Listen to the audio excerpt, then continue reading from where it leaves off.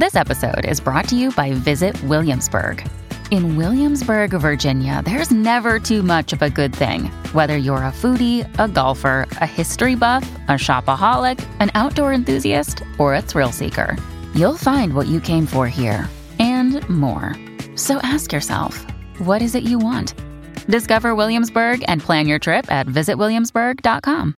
Mom deserves the best, and there's no better place to shop for Mother's Day than Whole Foods Market. They're your destination for unbeatable savings, from premium gifts to show-stopping flowers and irresistible desserts. Start by saving 33% with Prime on all body care and candles. Then get a 15-stem bunch of tulips for just $9.99 each with Prime. Round out Mom's menu with festive rosé, irresistible berry chantilly cake, and more special treats. Come celebrate Mother's Day at Whole Foods Market. Blaze Radio Network. And now, the Rabbi Daniel Lapin Show.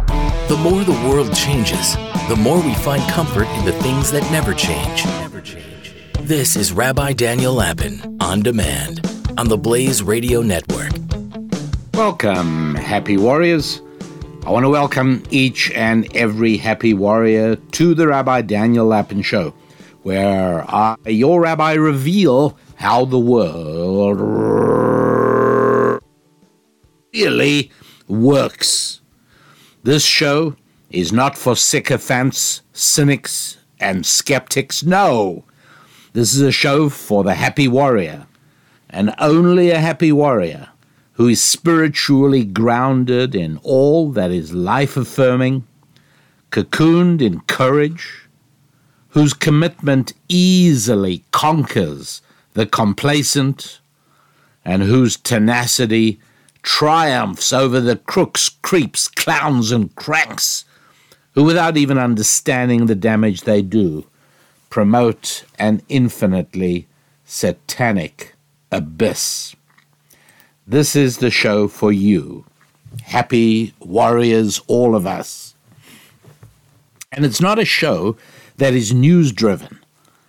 I know that you will find out as much as you need to know, when you need to know it, about the activities of your fellow human beings. And so I do not have to get onto this show and breathlessly proclaim the latest development or the latest happening. No, not at all. This is a show about the things you really care about, the things that matter to you, your finances, your friendships, your family, your faith, and your fitness. It's a show about those 5 F's and how to use the permanent principles found in ancient Jewish wisdom to improve, enhance, augment, and increase the powers of your 5 F's. Moreover, this show that I bring you, your rabbi, me, the show I bring you is about the interconnectivity of life and how your 5 F's are all interdependent on one another, and how to understand and employ these counterintuitive but utterly indispensable facts in your life as a happy warrior working against the forces resisting your progress. Now, understand that the F of friendship is not just your childhood friend whom you still talk to weekly, or the person you hang out with after work, or the person with whom you go to a mommy and me class for your infant. No, the F of friendship covers all relationships that are not family, and that includes sexual, and not financial. That's right. For the 5F renewal protocols, we do not call family members friends. They are parents, they are children, they are siblings, they are uncles, they are aunts, cousins, and so on. You might be very friendly with them. I hope you are. But they're not friends They are family. And please understand this. We do not call the person we are sleeping with friend either.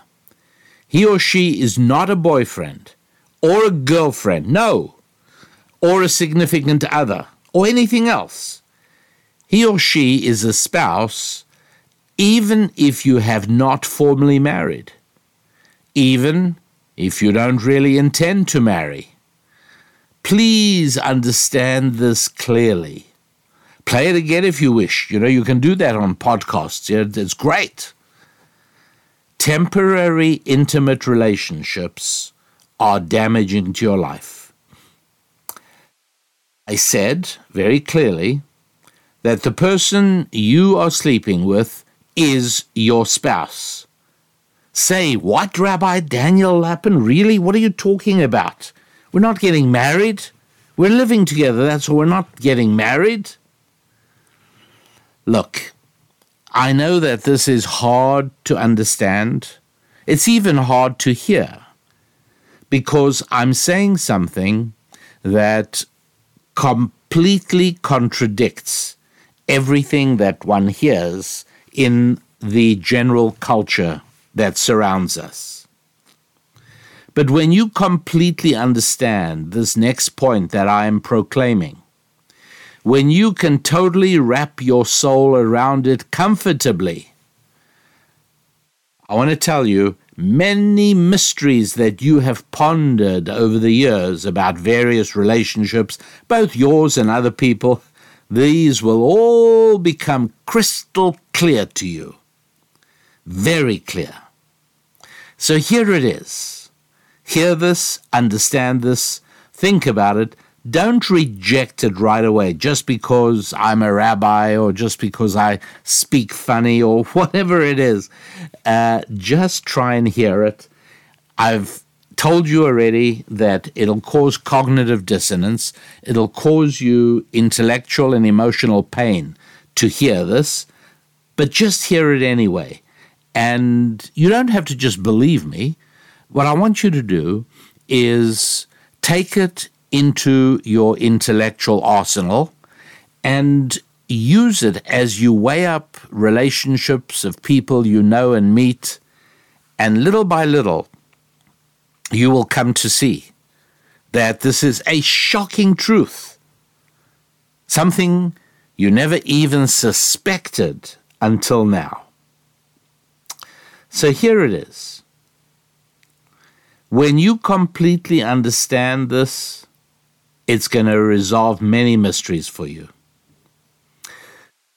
You got it? Here we go. When you sleep with someone, you have married them whether or not there has been a ring, whether or not a church or a synagogue ceremony took place, whether or not there was a marriage license, and whether or not there was a magistrate. When you sleep with somebody, you are forming a far deeper bond than contemporary culture leads you to believe. Since the 1960s, we have been indoctrinated to believe that sex is nothing but a sneeze in the spinal column. That's all it is, a pleasant sneeze, that's all there is. And it's something that men and women can do. It's a lot like shaking hands, except it's more fun and more pleasurable. But there's no significance to it. And I'm sure that you already know that that isn't true, because people began discovering the flaws in that lie quite a while ago already, a couple of decades at least. Look, if I meet somebody at a synagogue or a church social event, and I don't call them for 5 or 6 weeks, if I meet somebody through a business function, or I meet somebody at a hobby or professional interest group, or I was traveling and I ended up talking to somebody on a plane or at breakfast at a hotel somewhere, where all of these are fine. If you meet people and you don't call them, it's fine. But when you sleep with somebody, you do expect something of an early follow-up. And if you're a girl, not getting that is so terribly painful that it often persuades young girls to start hating men in general and even deciding that they only like girls. This is a social sickness that's emerged from the cultural epidemic of short-term intimate relationships. Intimate relationships that are short-term hurts girls, hardens them, and makes them far less capable of subsequent deep and meaningful relationships, and above all, makes a future marriage far less likely to survive and to endure. There's no question about it. This harms girls. It hurts them, and then as they build up a tough veneer to protect themselves from this hurt, it distorts their natural femininity and transforms them into something else entirely. What do short-term intimate relationships do to guys? Look, deep down, most men know that engaging in a short-term intimate relationship with a woman, they know that they're hurting and exploiting the woman. They do know that. But even if they don't, everybody realizes that the more times you do something, the easier it becomes as you repeat it. This is true for good and for bad. So if you resist a sugary drink, let's say you're trying to lose weight and you resist a drink or you resist a rich dessert, the next time you try and resist it, it'll be easier. And the time after that you try and resist it, it'll be still easier. And eventually, it won't take long before it's not even hard to turn these things down. And similarly in the other direction. If you're on a diet and then one day you break it and you gobble up some chocolate cream eclairs, the next time it becomes easier to break the diet as well. Until eventually you give up the diet because you've demoralized yourself. This is something that is really important to understand about ourselves, about the kind of people that we really are. We've got to be able to understand that principle. So this is a really important point to understand about how we human beings were created. And that is that when doing something that we know is wrong, we make it a little easier to do a second time. And then it becomes still easier a third time. And then after the fourth time, it becomes a part of our personality. What do I mean by that? Well, look, let's talk again about a man exploiting a woman. Now, when I say exploiting, it's because she is anticipating a relationship and a connection. He intends enjoying his time with her and then moving on, possibly not even calling again. And if he does, just to offer excuses. This happens in today's culture in the United States of America. And it happens a lot. And a lot of the cultural and social damage that you see around us is as a result of very large numbers of men practicing their sexual relationships in this fashion for decades already. So you've got to know that the way that we are created is that when we do this, when we hurt and exploit a woman, you got to know that the more times you do it, the easier it becomes. And as you repeat it, you justify it. And so you become a more cruel and callous personality. And then finally it begins to incrementally erode your entire moral compass. But wait, Rabbi Lapin, she knows that this is not a meaningful connection. She told me she understands. This is just a casual thing. It suits us both. It's friends with benefits. Look, just because somebody says something doesn't mean that's how it is. Am I saying that she's lying? No, not consciously. But there is such a thing as saying something under duress. So, for instance, if somebody confesses to a crime and the policeman had a gun pointed at his head, asking him to confess, the confession won't stand. It shouldn't stand in any just system because it was obtained under duress. You follow what I'm saying? Let's imagine that you were rescued by, let's say you had an accident and a Red Cross ambulance came by and emergency medical technicians jumped out and they literally saved your life. Had nobody attended to you within the next 20 minutes, you were dead. And this team stopped, they saw you in trouble, they fixed you up. Now, the very next day, somebody from their office calls you up and asks if you would like to give a donation to that organization. The answer is yes, right? Who would hesitate? I remember a hospital in Los Angeles approaching me for a donation a week after my mother was discharged, having been wonderfully, effectively taken care of with a aortal surgery that she had, and she came out, and of course I responded affirmatively, absolutely, and that's what you would do as well. There is such a thing as duress. Now, I'm not going to say I didn't want to give the donation. I did, but it was emotional duress. It wasn't an accurate measure of my enthusiasm for giving charity.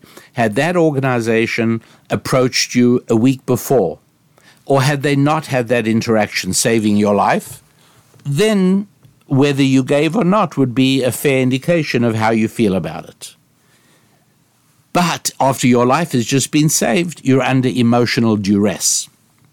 Well, in spite of what most women will say, the majority of women are under emotional duress in a situation like this because they want to have a long-term relationship. That is true for the majority of women. It's not true for the majority of boys. Women talk to me all the time, and one of the questions I frequently ask is, how long have you been dating him? And the answers that I get really disappoint me so profoundly. 2 years, 5 years, even somebody I know had been dating somebody for 7 years. And why? Because it wasn't because they were happy in that situation. The guy was, but these girls weren't. They were desperately hoping for it to become a marriage. They always use euphemisms, I thought it would become something more. Well, what's more than dating? I thought it might become long-term. I thought it might become something real. Just say what you mean. You were hoping that he'd ask you to marry him. And after you'd been seeing him for a year, you thought, well, a year's a little bit too soon. I can't insist on anything. And then another year goes by. Well, at that point, you've got so much invested, you can't even comprehend the possibility of ending things yourself. And so it goes. The best years of your female lives going in this situation, because you were dating, not courting. Instead of saying at the very outset, look, I'd love to go out with you, but I have to explain to you that I am purpose-driven, and I don't date recreationally, I date purposefully. And so if you are not interested in getting married, then you're not for me and I'm not for you. If you are, then the purpose of dating is to see whether you and I have the possibilities of a marriage within our collaboration. And after we've seen each other for a week or two or three, the question then is, so far, is there an obstacle? Not can we get married? No. Is there an obstacle? And if there is an obstacle, and obstacles fall in two categories, it's insurmountable and surmountable. Obstacles that actually shatter all possibility, and other obstacles that have to be worked around. And then you continue and you determine, is this a marriage or is it not a marriage? Can it work or not? But to simply date in this desperate, yearning, craving for it to suddenly and magically transform into a marriage, that's not how the world really works. Now, I did tell you when we started this show that the Rabbi Daniel Lapin Show is not a news-driven show, but something different today. In today's show, I actually want to talk about an earthquake that happened in Turkey. And you might wonder, what do male-female relations that I'm discussing now have to do with the earthquake? And the answer is more than you can imagine.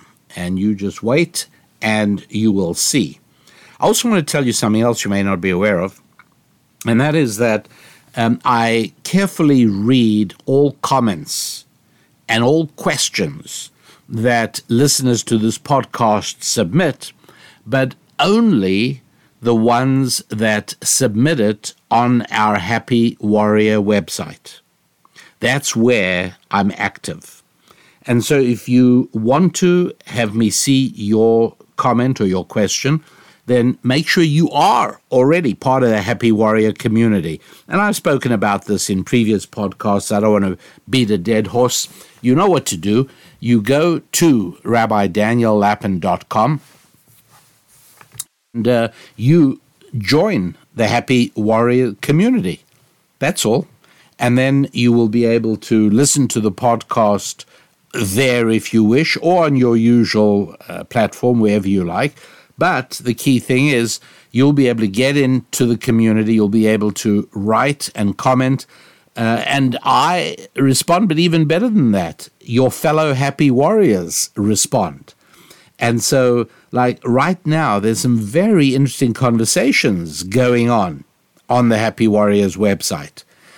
Conversations about marriage, conversations about business, and I can't recommend it highly enough. And I enjoy the very lively discussion groups on the We Happy Warriors discussion site. There's one group of people discussing a question raised by somebody with respect to a relationship. He has been out of a relationship for about 2 years, and somebody at work is now seeming to him a young woman who he could connect with, and he's asked the community some questions, and other Happy Warriors have responded. And there are people talking about politics, there are people talking about business issues that crop up. And again, it's nice to be able to draw on the collective wisdom of the entire Happy Warrior community. And so Happy Warrior is not just a term I use here on the show. It is real. There actually is a community of those of us who think of ourselves as Happy Warriors. And to join, you just go to the website, RabbiDanielLapin.com, and you join the Happy Warriors group, that's all. Or you can also go to the WeHappyWarriors.com.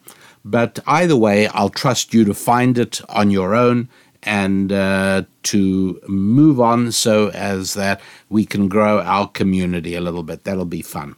Okay, so there we've got I'm talking about what happens when men engage in short-term intimate relationships, and deep down these guys know they're hurting the woman. They do know that.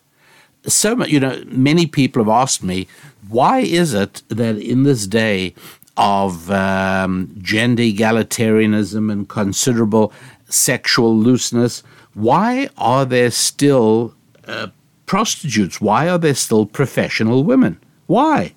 You'd think, who would ever sink to the level of having to pay somebody to sleep with them?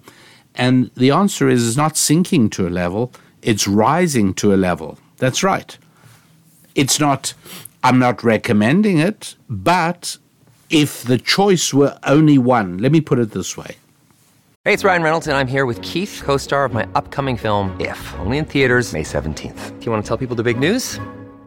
All right, I'll do it. Sign up now and you'll get unlimited for $15 a month and 6 months of Paramount Plus Essential Plan on us. MintMobile.com/switch. Upfront payment of $45 equivalent to $15 per month. Unlimited over 40 gigabytes per month. Face lower speeds. Videos at 480p. Active Mint customers by 531.24 get 6 months of Paramount Plus Essential Plan. Auto renews after 6 months. Offer ends May 31st, 2024. Separate Paramount Plus registration required. Terms and conditions apply if rated PG. If a son of mine were to have come to me and said, look, Dad, I would like your advice. I don't want to hear you tell me don't do it, because that's not an option. I am going to be doing something, and the only choice is how I'm going to be doing it. One possibility is that I'm going to a party being organized by some friends of mine, and I know there will be a girl there who likes me, and I am going to persuade her to come back to my apartment with me. And I say, and what's the other option? He says, the other option is that I will contact a high-level escort agency, and I will hire a professional lady to keep me company overnight. That's what I'm in. It's one of the two. Which should I do? What would you say if it's your son? I'll tell you what I would say. The situation never arose, so I didn't actually have to do it, but I would have. And I would have said to him, I would rather you do the latter. I'd rather you call a high-quality escort agency, because in the first case, you are harming yourself and the girl. In the first case, you told me she likes you. That means in her mind, subconsciously maybe, but she's thinking of a long-term future with you. That means marriage, of course. That's what she's thinking. And now you have no intention of doing that, and you know you have no intention of doing that, so you are voluntarily and willfully causing great pain to another human being, to this girl, and in so doing, you are also hurting yourself. You are making yourself a harder, more callous, and more cruel person. But if you call up an escort agency, fine. It's all a very straightforward and honest arrangement. The escort agency and the girl is not expecting any more than prompt and full payment, and you are not letting anybody down or betraying anybody or misleading anybody at all. So even when girls say to guys, yeah, I know this, it's all right, I don't mind going out with you, I understand it's not. And he said, I just want you to know, I'm not interested in getting married, it's not going to happen. She says, that's fine, I don't mind.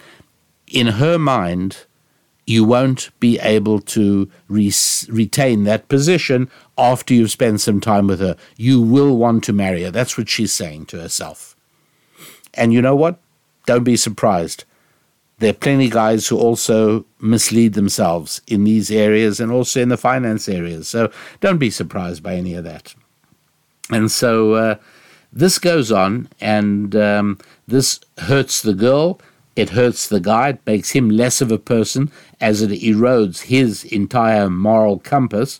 But what does this do to society as a whole? Well, when repeated again and again, with thousands, hundreds of thousands, millions of couples over the years, constantly rotating partners, with serial breakup following on the heels of serial hookup, you gradually, but very definitely, obtain a society of angry, male-hating women and a society of cruel, callous men with very shaky moral foundations. Remember that a man who hardens his soul to hurt a woman can eventually hurt others, and in many different ways as well. When a man loses his moral foundation and abandons his set of values, deep down, he knows that he has rusted away the skeleton of his moral being, and more becomes permissible to him, and more becomes possible to him. So what I'm saying is, guys, do yourselves the honor of at least being honest with yourselves. Stop thinking of yourself as a decent, upright man if you do engage in short-term intimate relationships. Because even if the girl assures you that she knows it's nothing serious, even if she tells you, yes, I know, I also don't want to get married, that's simply not true. She's fooling herself, perhaps, or maybe she isn't. But one thing is certain, and that is that after you have dated her for a little while, she is definitely going to want to marry you. That's what happens. Not every single time, but more times than you'd think. Familiarity is a huge helper. I would often say to guys, a guy is just absolutely yearning to get together with a certain woman, but he's frightened to ask her out. And I said to him, listen, if all you got to do is figure out how to go out with her 4 or 5 times, and at that point, if you don't have the relationship you want, then you blundered. Am I saying that girls don't have a choice? No, of course they have a choice. But I'm saying that both with men and with women, proximity and familiarity begins to play a huge role.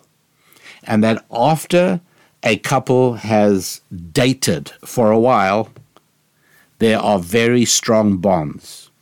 And if they've done more than dated, if they've actually engaged in short-term intimate relationships, the connection is a very strong one and painful to terminate. Right? And guys know what I'm talking about because, if let's imagine you meet a girl and you go out for coffee, and then 3 days later you invite her to a movie, and then you decide you want to break up. You're not going to see her anymore. It's no problem, right? Don't text, but you pick up the phone and say, I'm really interested primarily in long-term relationships, and she probably then says, yeah, me too. Yeah, but I'm very convinced that this is not one of those. It's not going to work for me, so I'd like to end it. And the guy doesn't feel bad about doing that. But everything is different if he slept with her, because deep down he knows that now he owes her. Remember I said earlier that you are married to the person you sleep with. Well, that's why you feel bad about walking out. At this point, it's much, much harder for him emotionally to pick up the phone and say, let's end it. What are you talking about? We're together. The bond is powerful. Yeah, that's right, because we slept together. Of course it is.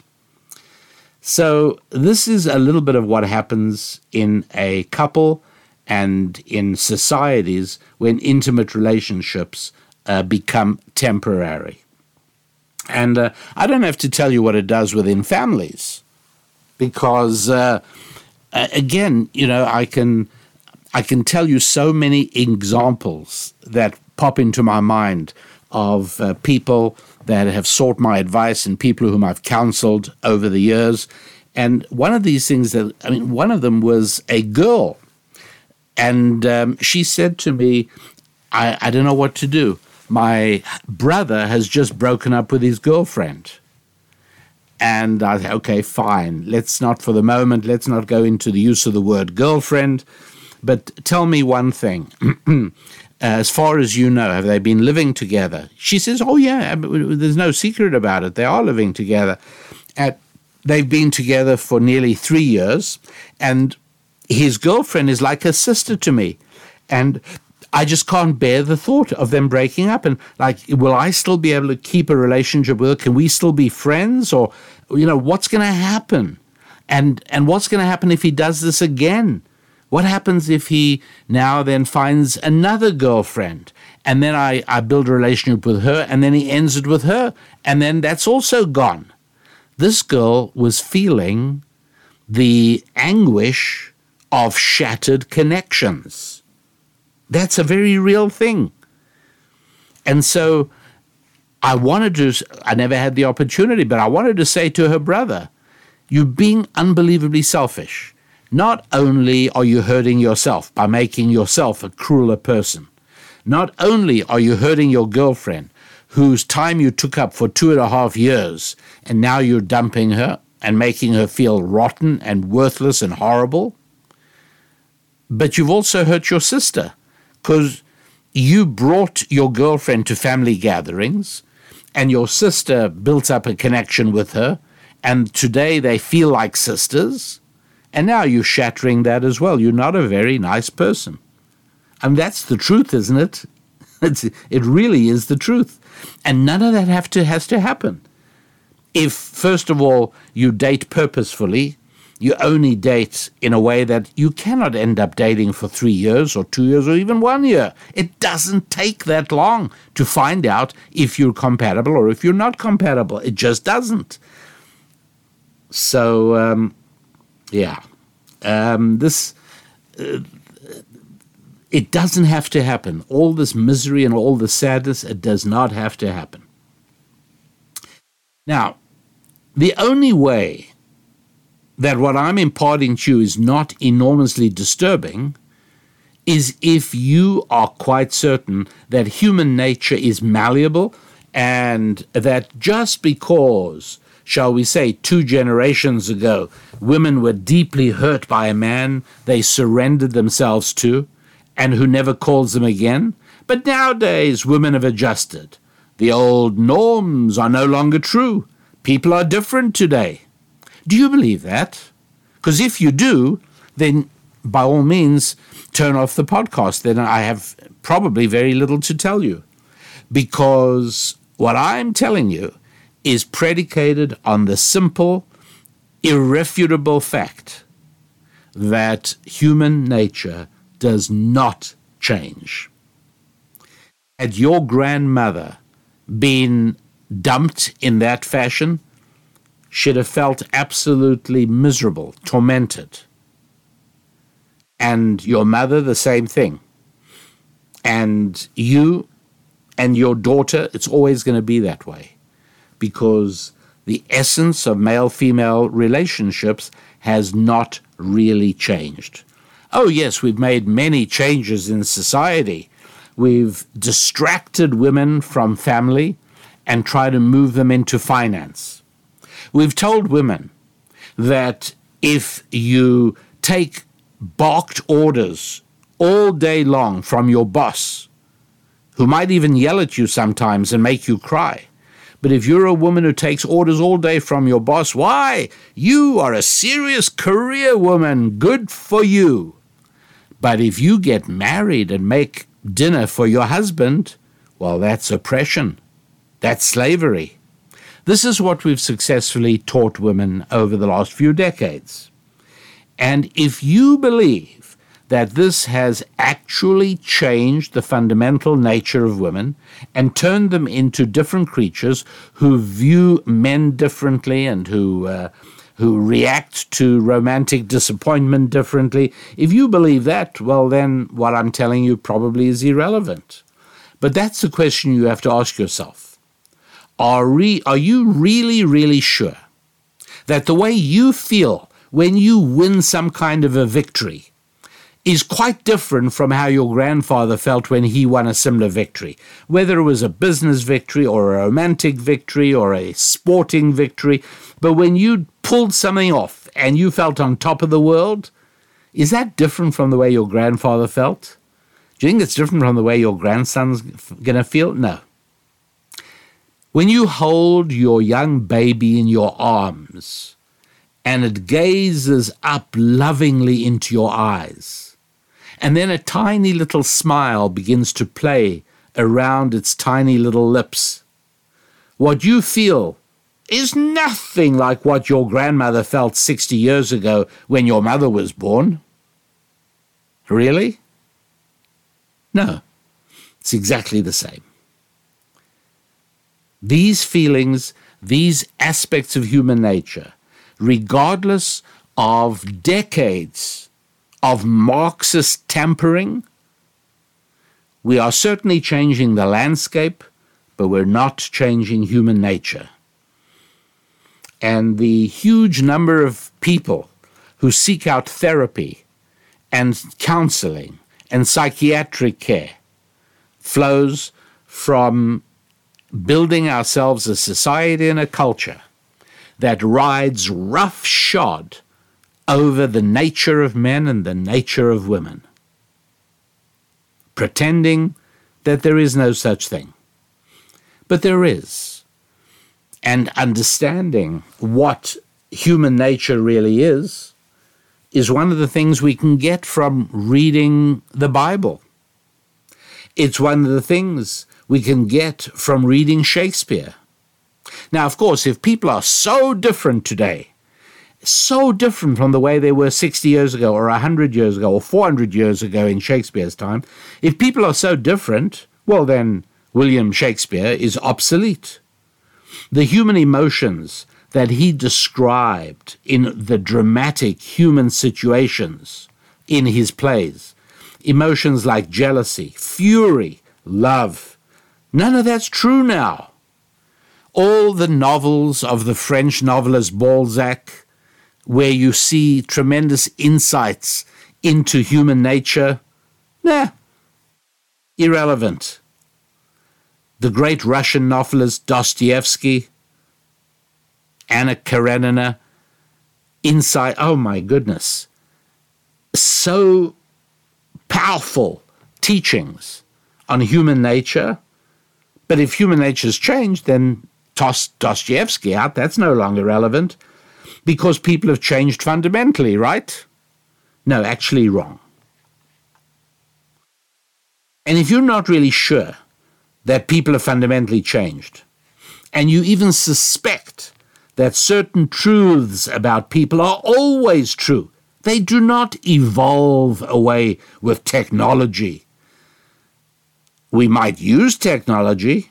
We might have miraculous dentistry doing wonderful things to our teeth. Human nature and its truths don't evolve away. We may use technology and have modern artificial hips and artificial knees, but our human natures are still there. Those don't get replaced with technology. We humans can work on ourselves. We can seek our higher selves of discipline, restraint, compassion, responsibility, love, or we can relax and abandon our moral moorings. So that person you're sleeping with in temporary circumstances, well, he or she is not your family, even though you have made that the de facto case but unrecognized as such, because as I've explained, the very act of intimacy creates a bond just like a marriage bond. It is a marriage bond, not just like, it is. But you're calling him your boyfriend. You're calling her your girlfriend. But what are they really? They're not family. And the proof of that is because, the guy's sister is all miserable that he's breaking up with his girlfriend. Well, if it's family, you don't break up with family. So it's not family. The person you're living with is what? Not a friend, that's for sure. So what is he or she? Well, you've created an anomaly in human relationships, and it does not work terribly well, right? Most women do not want temporary intimate relationships. Most women are honest enough to admit that.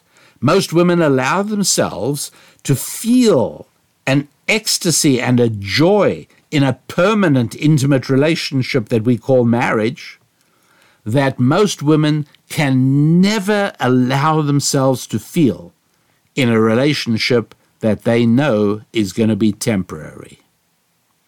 So now you know what the F of family is. How about the F of finance? Well, finance is easy, right? It's all the people you connect with as part of your securing the means to eat. Your stockbroker, your investment advisor, your bank manager. It's your customers, your clients, your vendors, as well as your money and the things you own. That's all part of your F of finances. It's your work supervisor, it's your co-workers. That's all has to do with the F of finance. But how about friendships? We've spoken about what family is. We've spoken about what finance is. How about friendships? Well, friendships is all relationships that are not family and not financial. Yeah, that's right. Political associations, the person you go to exercise with, people you might know from church or synagogue, right? Friendships, it's everything. If you are a member of a political party, that's under friendships. Even though you may say to yourself, well, we're not particularly friendly, but it's still under that category in the same way that family means siblings and cousins as well as sexual relationships.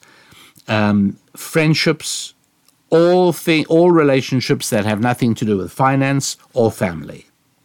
Now, let's spend a few moments, and I am going to talk about an earthquake. You'll see why. Let's see how family and finance and friends, the three F's we're talking about today, how they interact with one another. Family, again, that means not only uncles and cousins and siblings, but also your sexual relationship, the person you live with and sleep with. Family and finance. How are these two F's interconnected and interdependent? Well, the intimate relationship, that very special relationship between a man who is making money and the woman he is sharing it with, is far better than in couples of financial equivalence or upside-down fiscal strength. Meaning that most women are most comfortable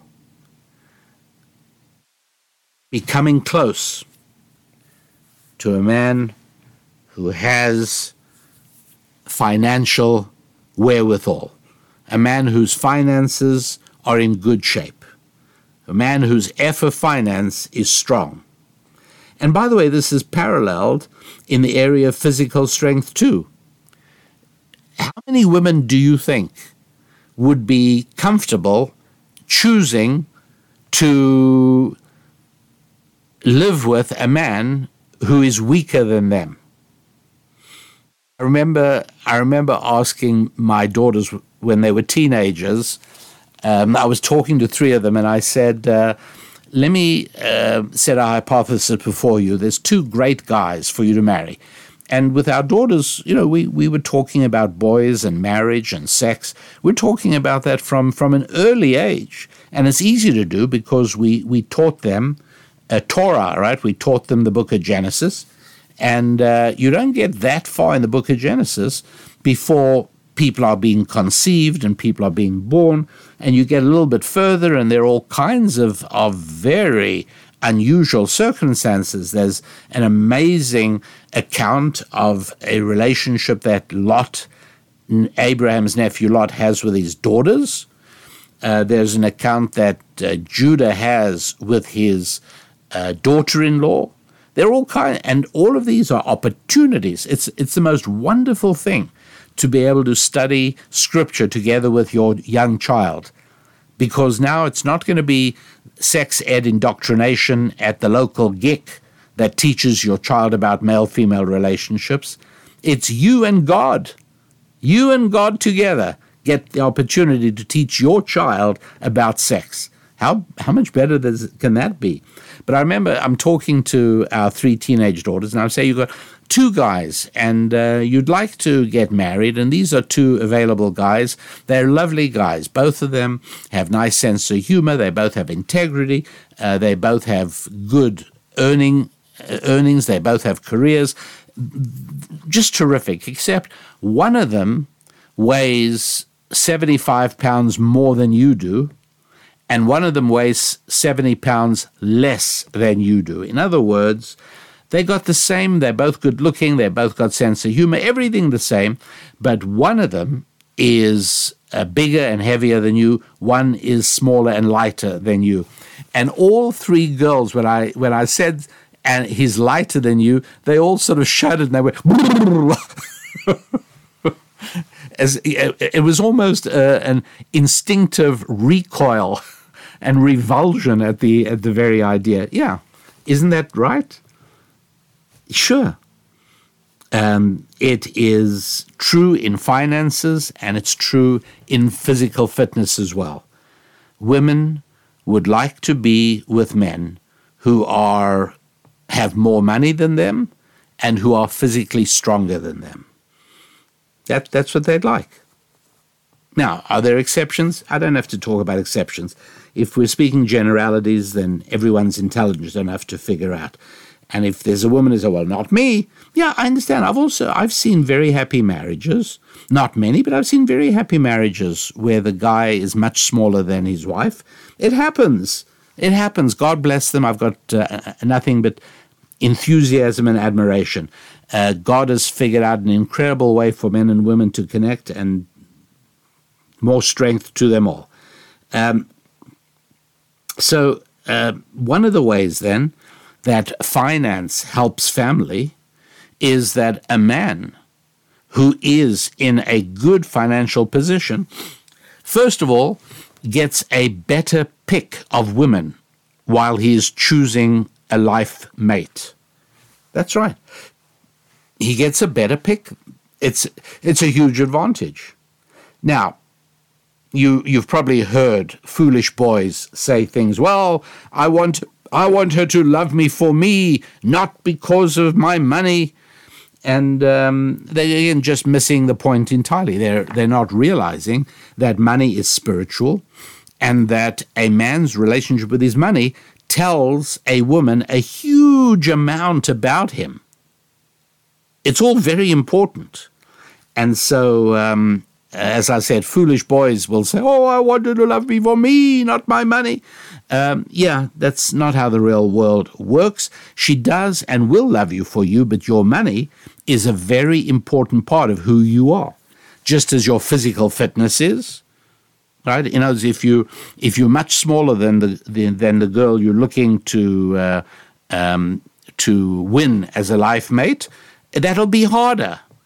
And if you have no money, that'll be harder as well. These are legitimate parts of who you are. There's nothing wrong with that.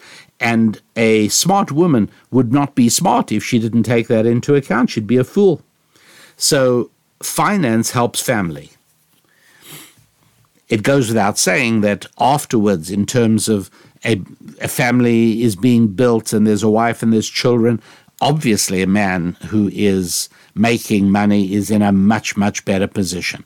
Not only in terms of his relationship with his wife, because everybody knows that money problems cause huge marital stress. So finance helps family in every way. But how about the reverse? Do you think family helps finances? Well, the answer is yes, very much so. What do I mean?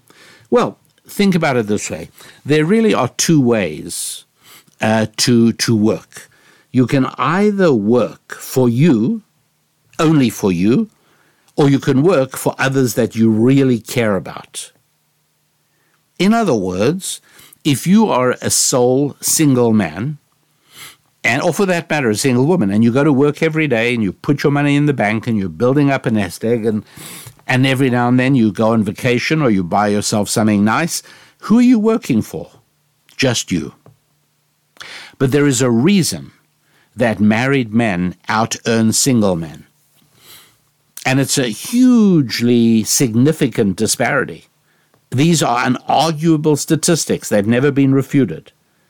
Now, sometimes statisticians try and say, well, it goes the other way. Men who have money get married. No, what we see is that men's earning power increases after they marry.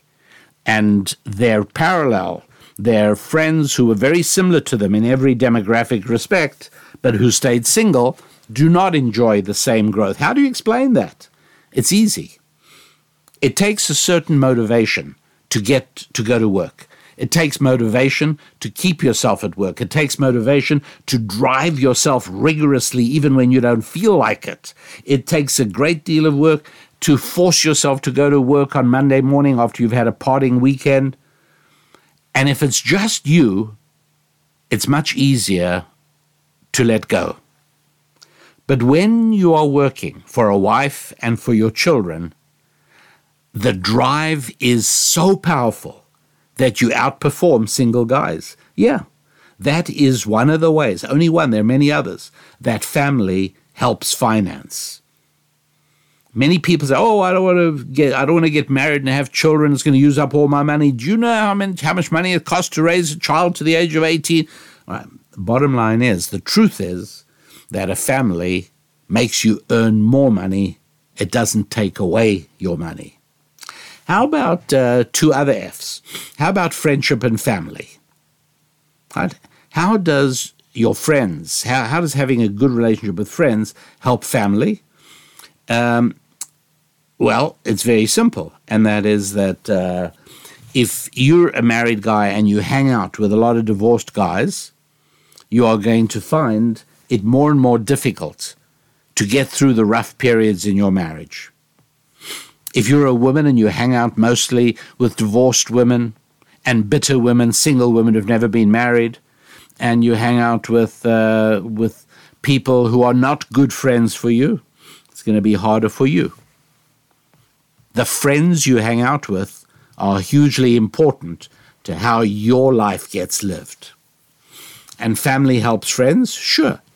Any married man knows that Christmas cards and birthday greetings and all those connections almost always done by the wife. Right. And married men also know how many friends they have. And very often, by the way, even subsequent business relationships come about because your wife says, you know, our son or our daughter's been playing with a kid in this family, and I think we should invite them over for dinner one evening, or we should take them out for dinner to a restaurant. And it turns out to be a wonderfully important relationship. Came about because you had children who played with the children of that family, and you had a wife who spoke to the wife of that guy, and all of that comes together. These things are things that single men do not have. It's much, much easier for married people to connect than for singles. And I'll tell you why. It's because single people, and through no fault of their own, my wife and I love having single people as guests at our Shabbat table. We love it. We find it very stimulating. And if we can also be instrumental in them meeting one another and forming families, that's even better. But in general, moving around in society, being single, it's a little harder to connect, partially for the reasons I just said, and also partially because there is a slight anxiety about single people. They can seem, needy. They need something. And so a single woman, particularly if she's attractive, can find it very difficult to make friends with the core elements of her society, namely couples and families, married couples and families. And those are exactly the ones who are not completely always easy with a single woman or a single man. Business also. Sometimes a single person seems hungrier than a married person. I don't mean physically hungrier, but everybody in business is on the lookout. They are wary about people who might latch themselves onto them and start trying to drain them, whether it's time or resources. Everybody has limited resources and limited time. And so if somebody radiates an almost desperate need for connection, that can cause a recoil on the part of many people. Let's go back to William Shakespeare, if you don't mind. If Shakespeare, who wrote his plays 400 years ago, if human nature has changed, then almost nothing Shakespeare wrote is of any relevance at all. But let me read to you from the second scene of Act 1 of Shakespeare's play Julius Caesar. And it's Antony and Caesar are there. And Antony hears Caesar calling out, "Antonius!" And Antony says, "Caesar?" And Caesar says to Antony, his assistant, "Let me have men about me that are fat, sleek-headed men, and such as sleep at nights. Yon Cassius has a lean and hungry look. He thinks too much. Such men are dangerous."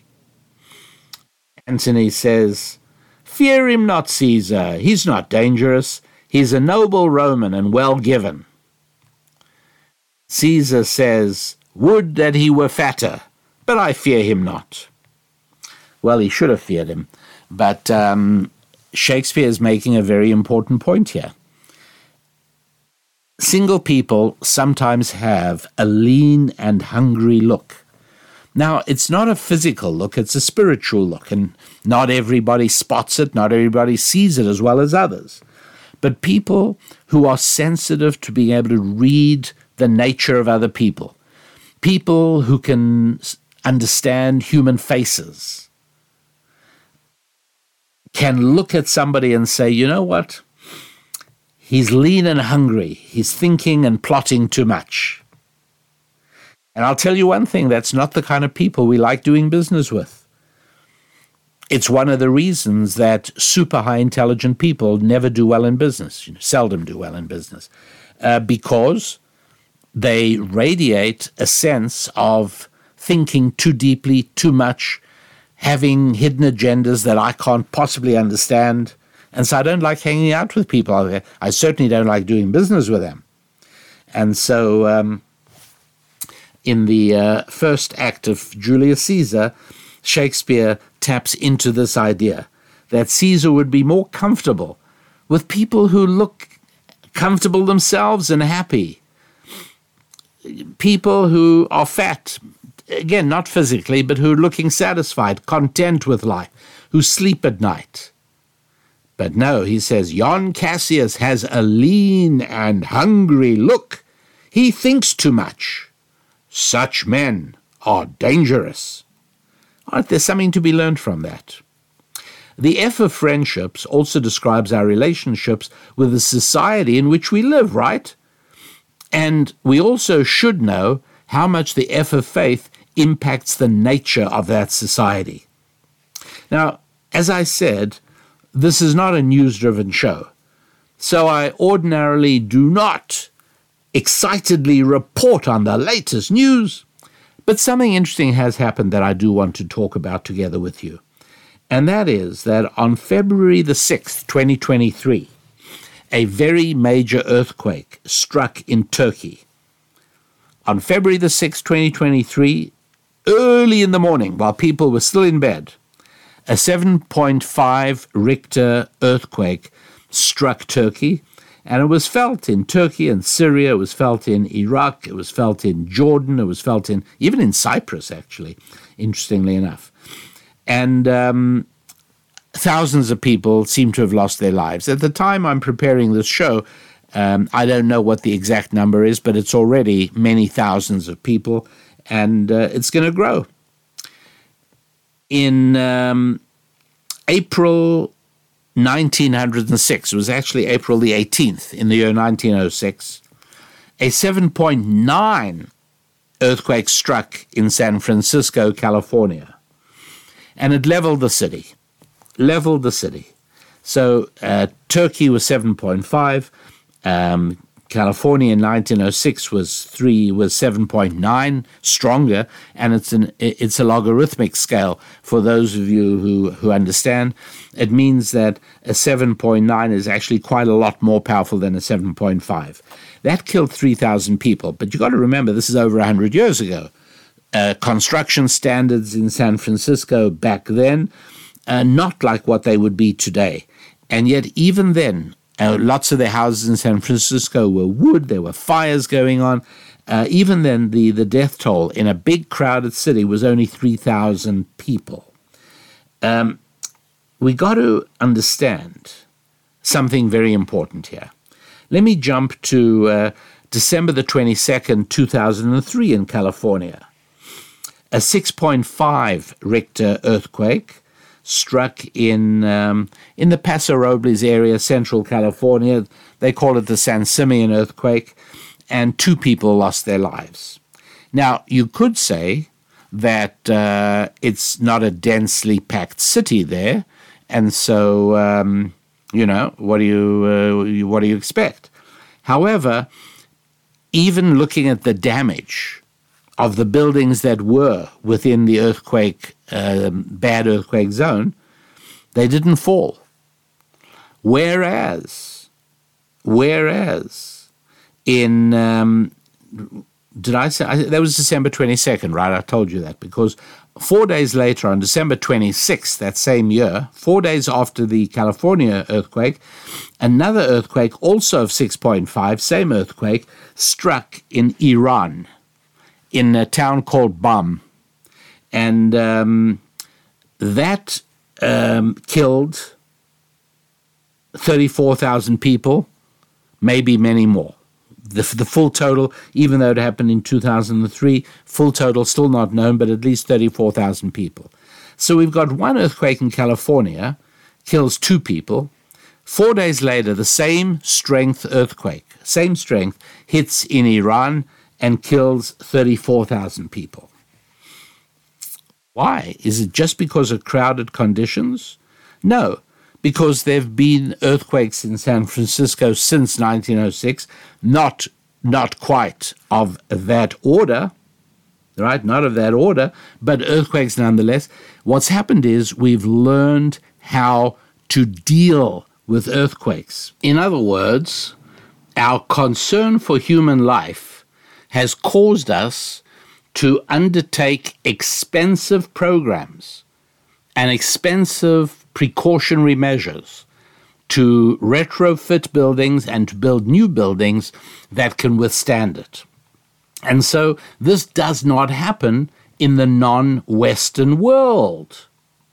And so in California, the San Simeon earthquake, as I said, December the 22nd, 2003, 2 people die.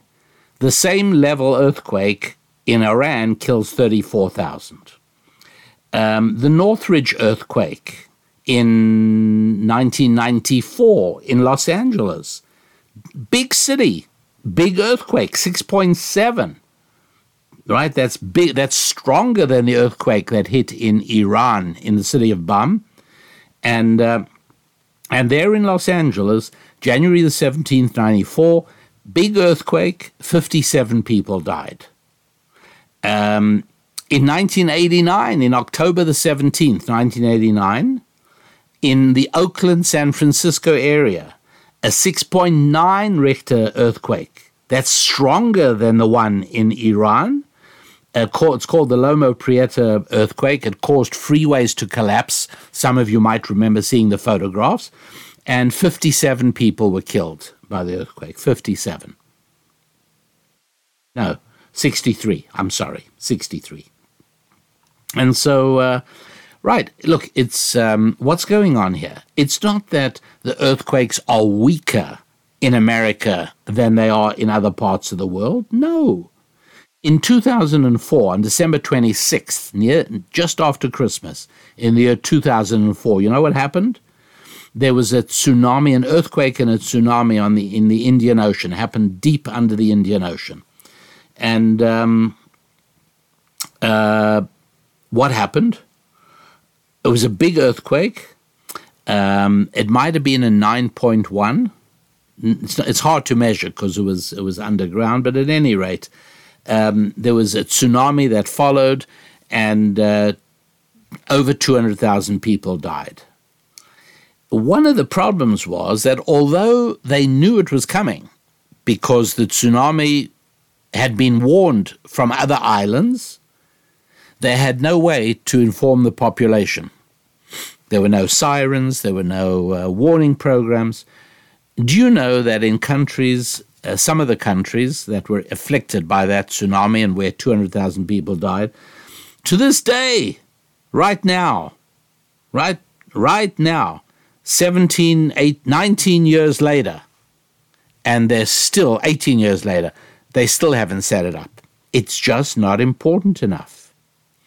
In Bangladesh, almost every year, storms and hurricanes drown thousands and thousands of people.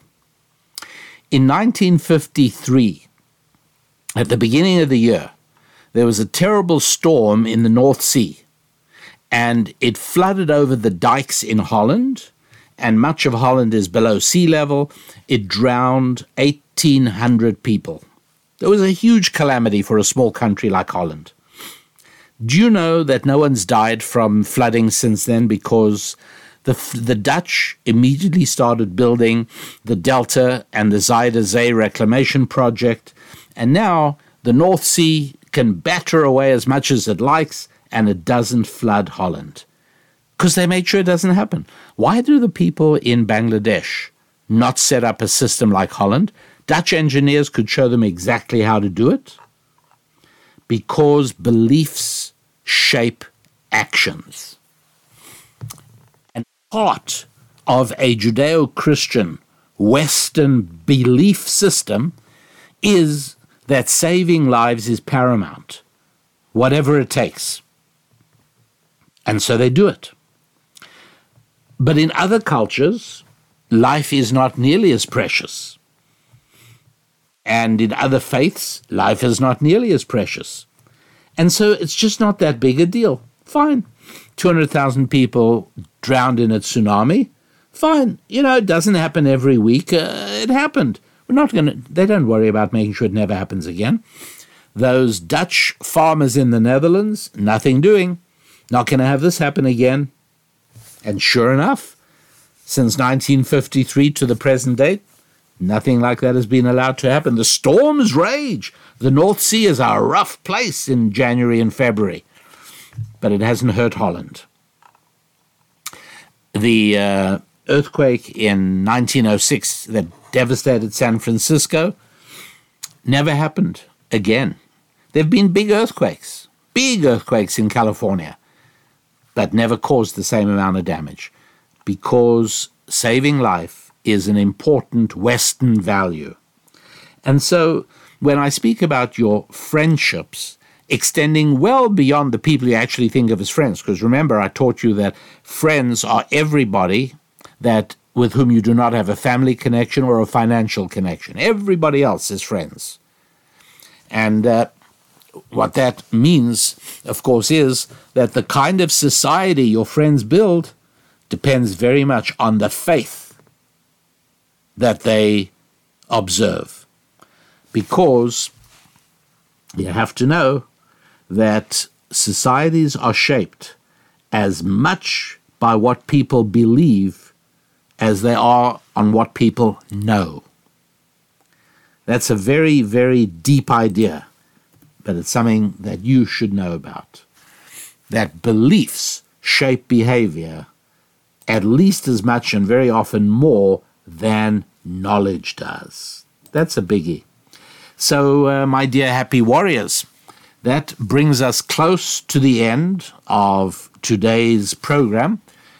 And it really is time, if you haven't yet got yourself a free copy of the ebook, just download it at the website. It's called The Holistic You. Go ahead and do it, because we're going to eventually, I don't know exactly when, but in the next few months, it's probably going to become less available because it's going to be replaced by a 200-page book, the full explanation of the 5 F's and how to make them a part of your life and to make sure that you grow in all of those 5 areas simultaneously. So I want to wish you all a great week until we're together again next week. A week where you move and grow onwards and upwards in your faith, in your families, in your finance, in your friendships, and in your physical fitness. I'm Rabbi Daniel Lapin. God bless.